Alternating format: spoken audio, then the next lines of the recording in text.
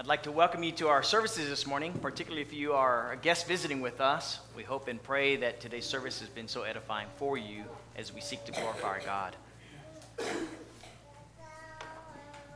There are times in which when we go through scriptures, that there are a bunch of passages that we like to just take it, grab it, and run, if you will, with it, and actually miss the message because we get stuck on a particular passage and use that passage. This is one of them. I'm going to use it the way it's typically used in modern situations when we talk about spiritual discipline, but really it's just an opposite context to what we're going to be reading, and that's hopefully I'll bring out at the very end of the sermon. But that said, we often do that because sometimes the way we study or the way we package our words brings us to a conclusion that may, not be what we were intending. I'll give an example. If I were giving announcements, and by the way, giving announcements, hard, right, Brad? So if I were to say, it's bad enough having one child, what would you think? If you have 7. So, anyway, I knew what Brad meant. Brad knows what he meant as well. Poor guy's all red now. I apologize, Brad. But, so you get the point, though. Sometimes it's the way we package things. And so it brings a message that was not intending, or it is what we are intending, but someone else receives it differently. It happens. I believe this is one of those in modern situations that we look back at a passage that was written 2,000 years ago, and I think because of the way we look at things from a modern perspective, we don't get the message that was packaged together. This is one of them. So I'm going to start off with the way it's typically used, and that is this. So when we're looking at 1 Timothy chapter 4, particularly when you read verse 8, and you got some new translations. New Living Translation is one of them that really packages it very differently. But basically it says here in verse 8, bodily exercise, and I'm reading out of the New King James Translation, for bodily exercise profits a little, but godliness is profitable for all things, having promise of the life that now is and of that which is to come. And so what many come away with the idea is, don't exercise, because it hardly profits you at all. And that is far from what was being said. And so some then will say, okay, now what is being said? I'm saying, so exercise is important, but spiritual exercise is even more important. Well, that's not even what is being said. But that's how it's often used in Scripture. Let me just make it very clear. Exercise physically is very good for you. It is. I mean, it's all the research, and it just keeps piling on every single year, year after year. Research is conclusive. Physical exercise is necessary if you want to have chronically good health. And even the word chronic is not even used in a positive way that way, typically. But from better brain function, detoxing the body, better energy, helps with hormones, and so on and so forth. There's a whole variety, a slew of studies that show how important exercise is for you. And when you do that, it helps you in so many ways, including spiritually. But that's not the whole purpose for the study, or the sermon, if you will. On the flip side, the opposite of exercising is the couch potato mentality. And we live in a time where everything is done for us. We don't have to go and draw water and bring it back to the house. We don't have to do the dishes stereotypically. We just got to put them in, let it be done for us, or laundry or computers. We don't have to write things now. Everything is just automated so much. But in this 2014 study, I thought this was very interesting. WebMD shows, and this WebMD was collecting all these studies and kind of summarized them in these 3 bullet points, that when you have excessive sitting, if you will, I think of just all the TV or monitoring, whether it's work or relaxation, we do, but it's worse for mental health, higher risk of death from heart disease, and a higher risk for becoming disabled. Interesting thoughts with regard to that. Again, that's not the focus, but I just want to show you that when we look at passages like this in 1 Timothy chapter 4, verse 8, and we come up with conclusions and we run with sermons on them. That's not the point of why Paul was writing. But to keep with this mantra, make it very clear. Either use it or lose it. what is true physically, right? Use it or lose it, is true spiritually, even more so. So when we talk about walking with the Lord, there are passages that says that if we're not progressing forward, we actually fall back into perdition. That's what happens. And so when we look at the passage of 1 Timothy chapter 4, let's find out what exactly Paul is saying, okay? And so even though all these things are true, let's look at what he is talking about. We just had read for us verses 1 through 9. I want to focus in on this passage, particularly in verse 3, because verse 3 gives us the defining of why Paul is saying what he is saying.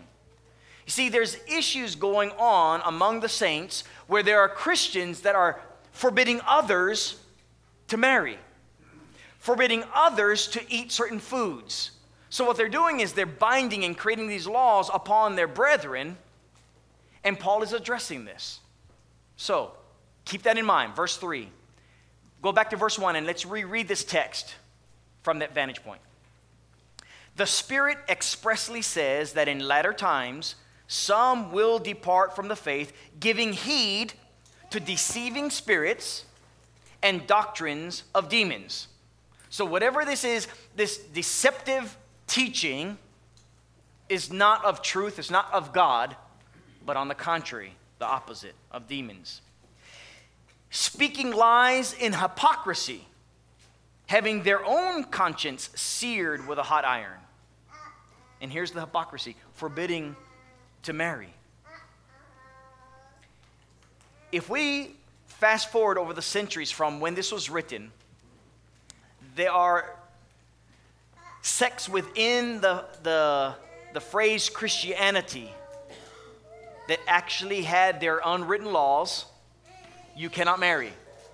Like if you become a gospel preacher or a quote unquote a priest of the cloth, right? You cannot marry. And so others had taken that on and they solidified these kinds of teachings in the doctrines of men, forbidding to marry. Others were continuing, not unlike the Jews, but including Gentiles. This is, I think, the very beginnings of what we call Gnosticism, where they forbade to eat certain foods, or maybe certain times of the day, or maybe just eating so very little of it. Whatever the situation is, we're not told specifically, but these individuals were forbidding to marry and commanding to abstain from foods, which we are told that God created to be received with thanksgiving by those who believe and know the truth. So here's the error, forbidding marriage, forbidding foods, and here's the truth. God created these things for us to enjoy with thanksgiving. That's the point that he's making. He goes on to say then, this reality, verse 4, every creature of God is good, and nothing is to be refused if it is received with thanksgiving. For it is sanctified by the word of God and prayer. I remember back in 1990, I think it was 95 or 6, I went to, Amelia was not even a year old, went to go pick her up and my back went out. I mean, I was carried by men to our house, and then Julie drove me up to see a chiropractor, and I was there. And during that time, I got to know our chiropractor, and he basically was telling me, it's a sin to eat meat. I'm just wanting my back adjusted. And I said, okay, interesting that you say. Oh yeah, from the very beginning, God did not intend for us to have meat. It was because of sin. And so eating meat is with sin. And I'm thinking, my word, does he not read the rest of the Bible? This passage is very clear. Every creature of God is good, and nothing is to be refused if it is received with thanksgiving. It is sanctified by the word of God and prayer. He then goes on and says, if you instruct the brethren in these things, you will be a good minister of Jesus Christ. In other words, there was error, abstain from these things, and there was truth. All things that God made was good. Receive it with thanksgiving. Sanctify it through prayer, giving thanks to God. That's the context here. So what we're talking about when we're talking about this spiritual discipline, if you will, is being able to discern between this truth and this error that's being brought out. The error, of course, was the abstinence of marriage and the abstinence of certain foods. This is the thing with any other area of God's Word. In fact, remember in Hebrews chapter 5, the Hebrew writer wants to talk about Melchizedek. But he's not able to get into this because, brethren, they were so stuck on the elementary things and couldn't even get past it. Go back to Hebrews 5. Beginning in verse 11, I want us to look at the text and see what this writer is saying. And then verses 13 and 14, which has a lot to do with our sermon this morning. So in Hebrews chapter 5, packing up to verse 11, speaking of Melchizedek, of whom we have much to say, hard to explain, since some of you have become dull of hearing. So remember, you don't use it, you lose it. So a lot of them have become dull of hearing. By this time, for though by this time you ought to be teachers, you need someone to teach you again the first principles of the oracles of God, and you have come to need milk and not solid food. For everyone who partakes only of milk is unskilled in the word of righteousness, for he's a babe. But solid food belongs to those who are of full age. That is, here's how you have full of age. Those who by reason of use have their senses exercised to discern both good and evil. There are brethren that are growing up in the Lord only on milk. And there are brethren that are growing because they're exercising, if you will, discerning between good and evil.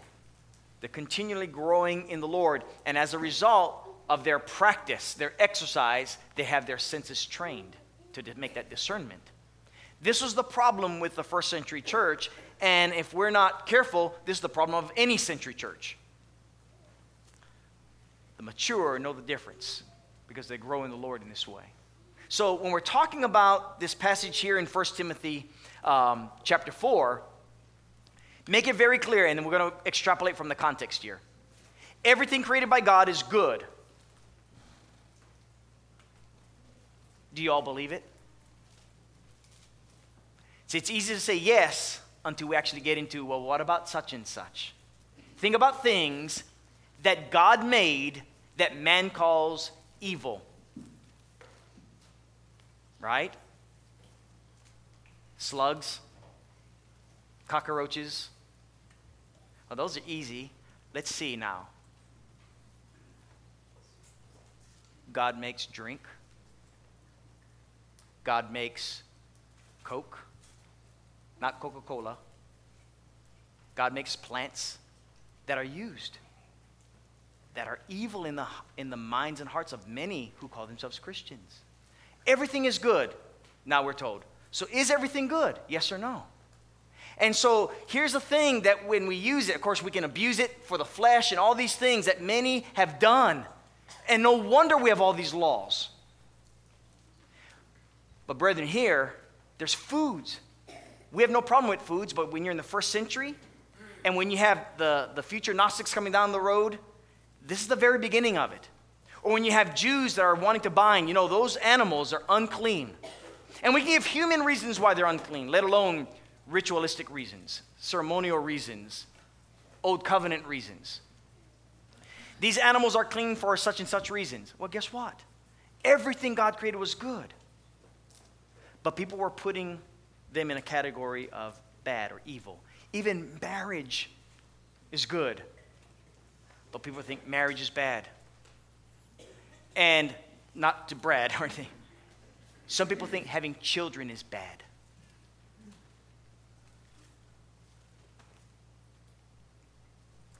It's an amazing thing when we bring all these things into the equation of spiritual discipline, where we're not able to even discern good from evil. And that somehow when someone says, well, we can eat these meats, that brethren will look at them saying, you're evil. You have no regard for, and then fill in the blank. Timothy's role, the Apostle Paul gave him, was to point out these differences. was to point out the difference because brethren weren't doing so. And as a good minister, it was his responsibility to ensure that they would know in Christ, all that we have is good. In Christ. Not according to the flesh, so to speak. As some would use things for the flesh, whether it be these meats, or maybe it would be the relations between a man and woman that would be abused. He says in verse 6 and 7, let me go back to 1 Timothy.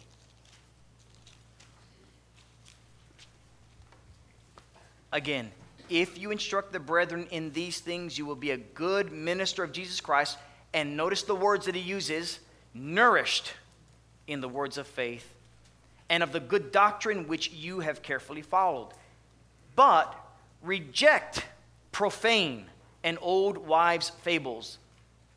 Exercise yourself toward godliness. And that is the point that he says. Exercise yourself toward godliness.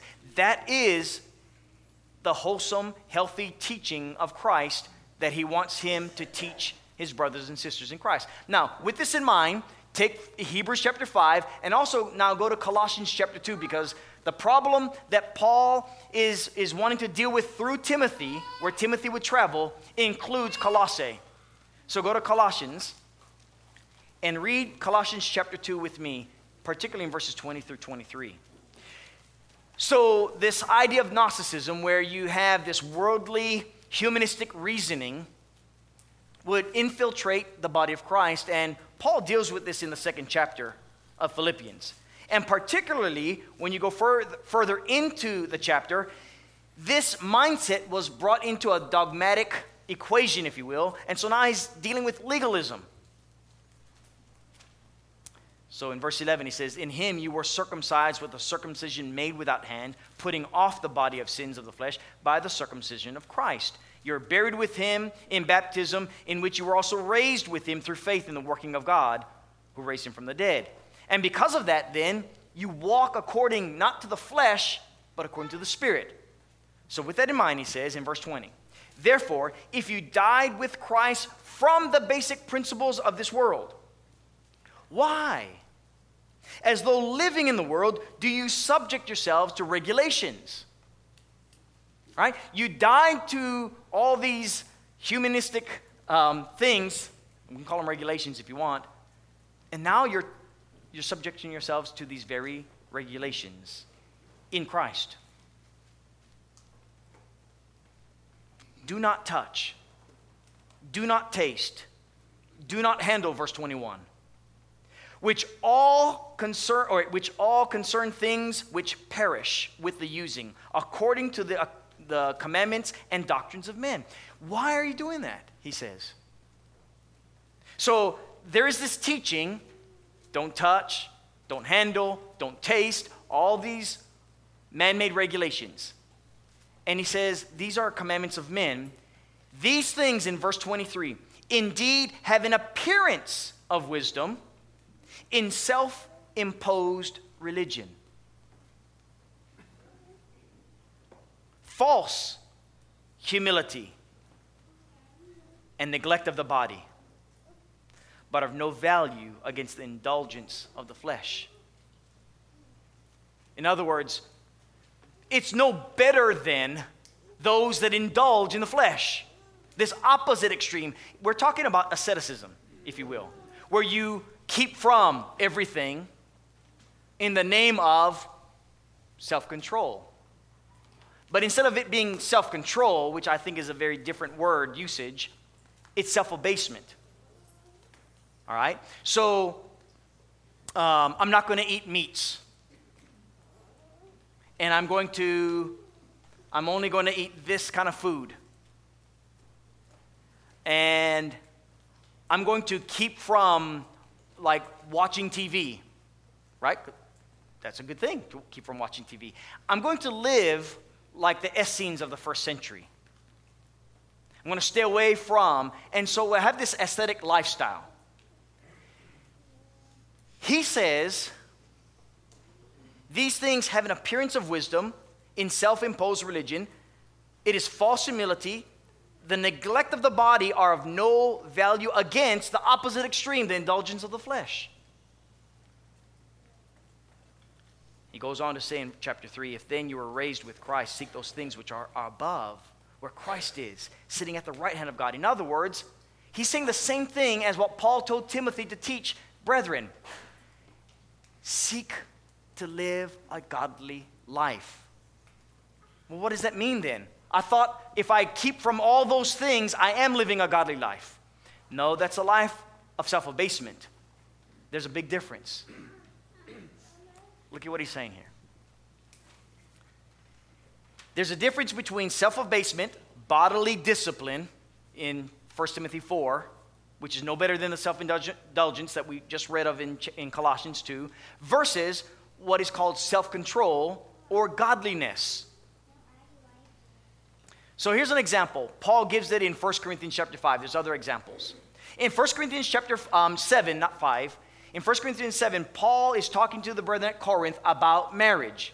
He said, your body is not your own. It belongs to your spouse.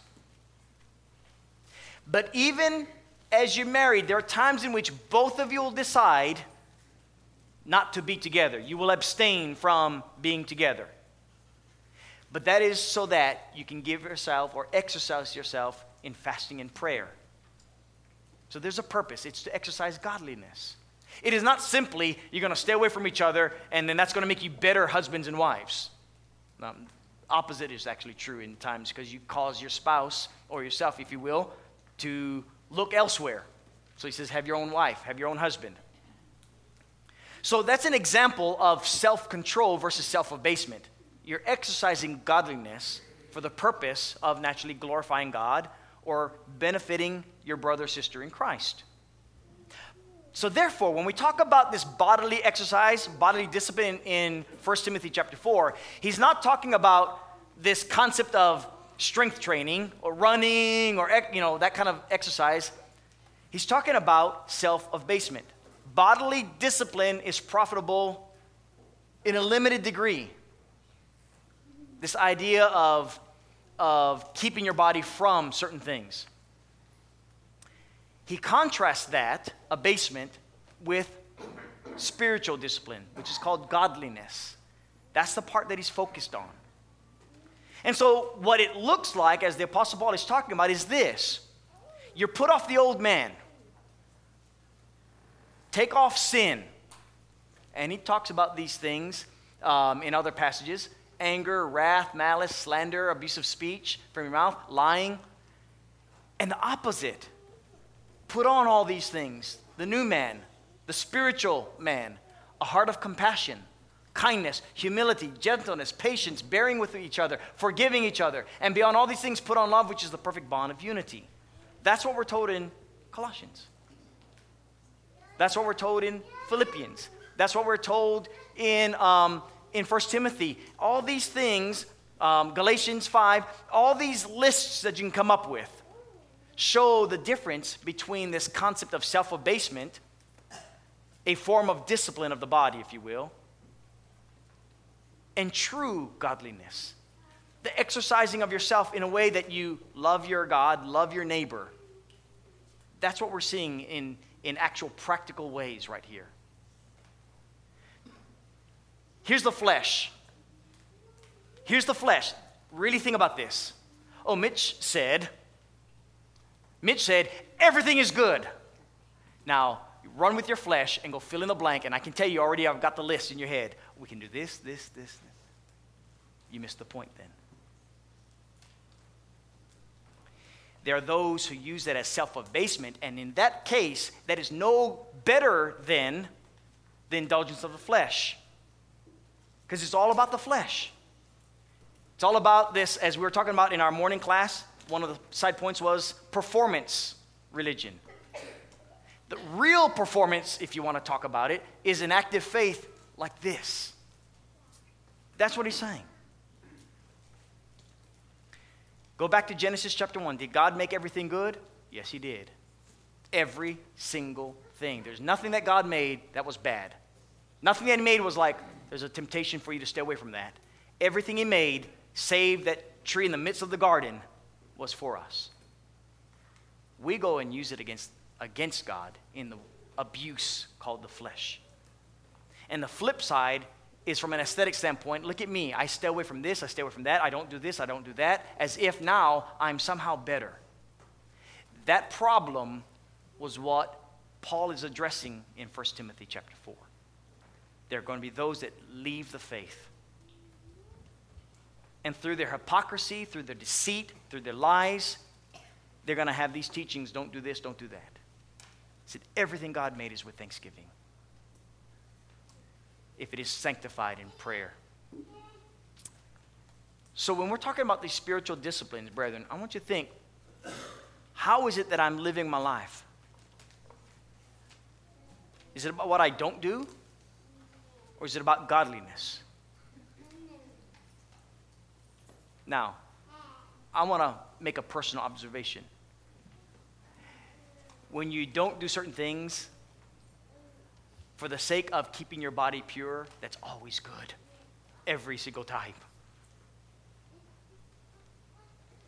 But do it in your service to the Lord and not as a picture where we start binding this idea of this aesthetic lifestyle on every single other person, saying, well, since I don't do it, you can't do it. We've got to learn the difference between that abasement and seeking godliness. Now, that may put on a lot more questions. That's for a whole study in itself.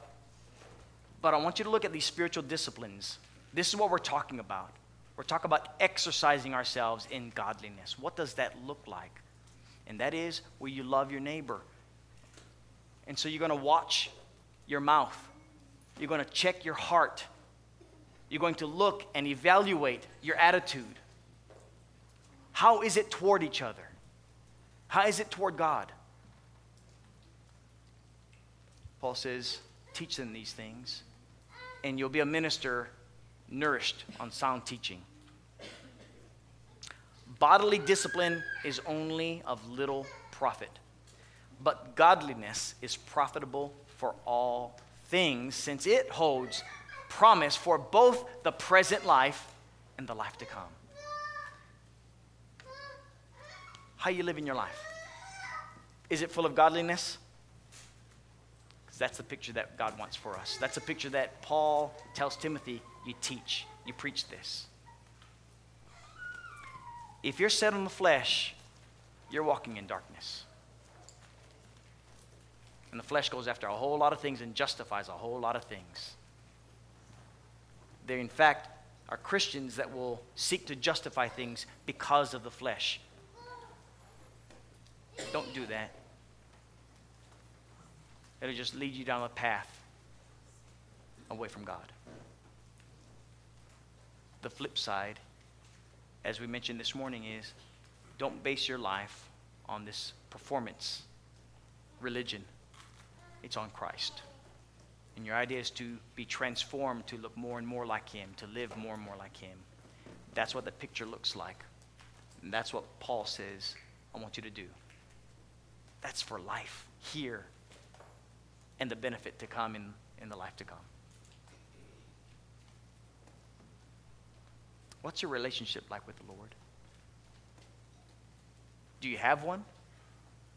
So most of you here, as a family of believers, you have one.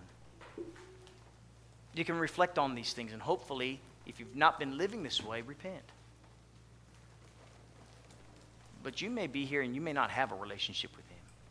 And I cannot look at every single one of you and know that. But you do. Don't justify your life before the Lord. Submit your life to Him. Let Him justify, or have Him be your justification, I should say. It is through His blood that you can be washed in it and rise to walk in newness of life. We've looked at those passages just this morning. You can have that. And I beg you to have that right now. It's a choice by faith you can take, believing that Jesus died for your sins.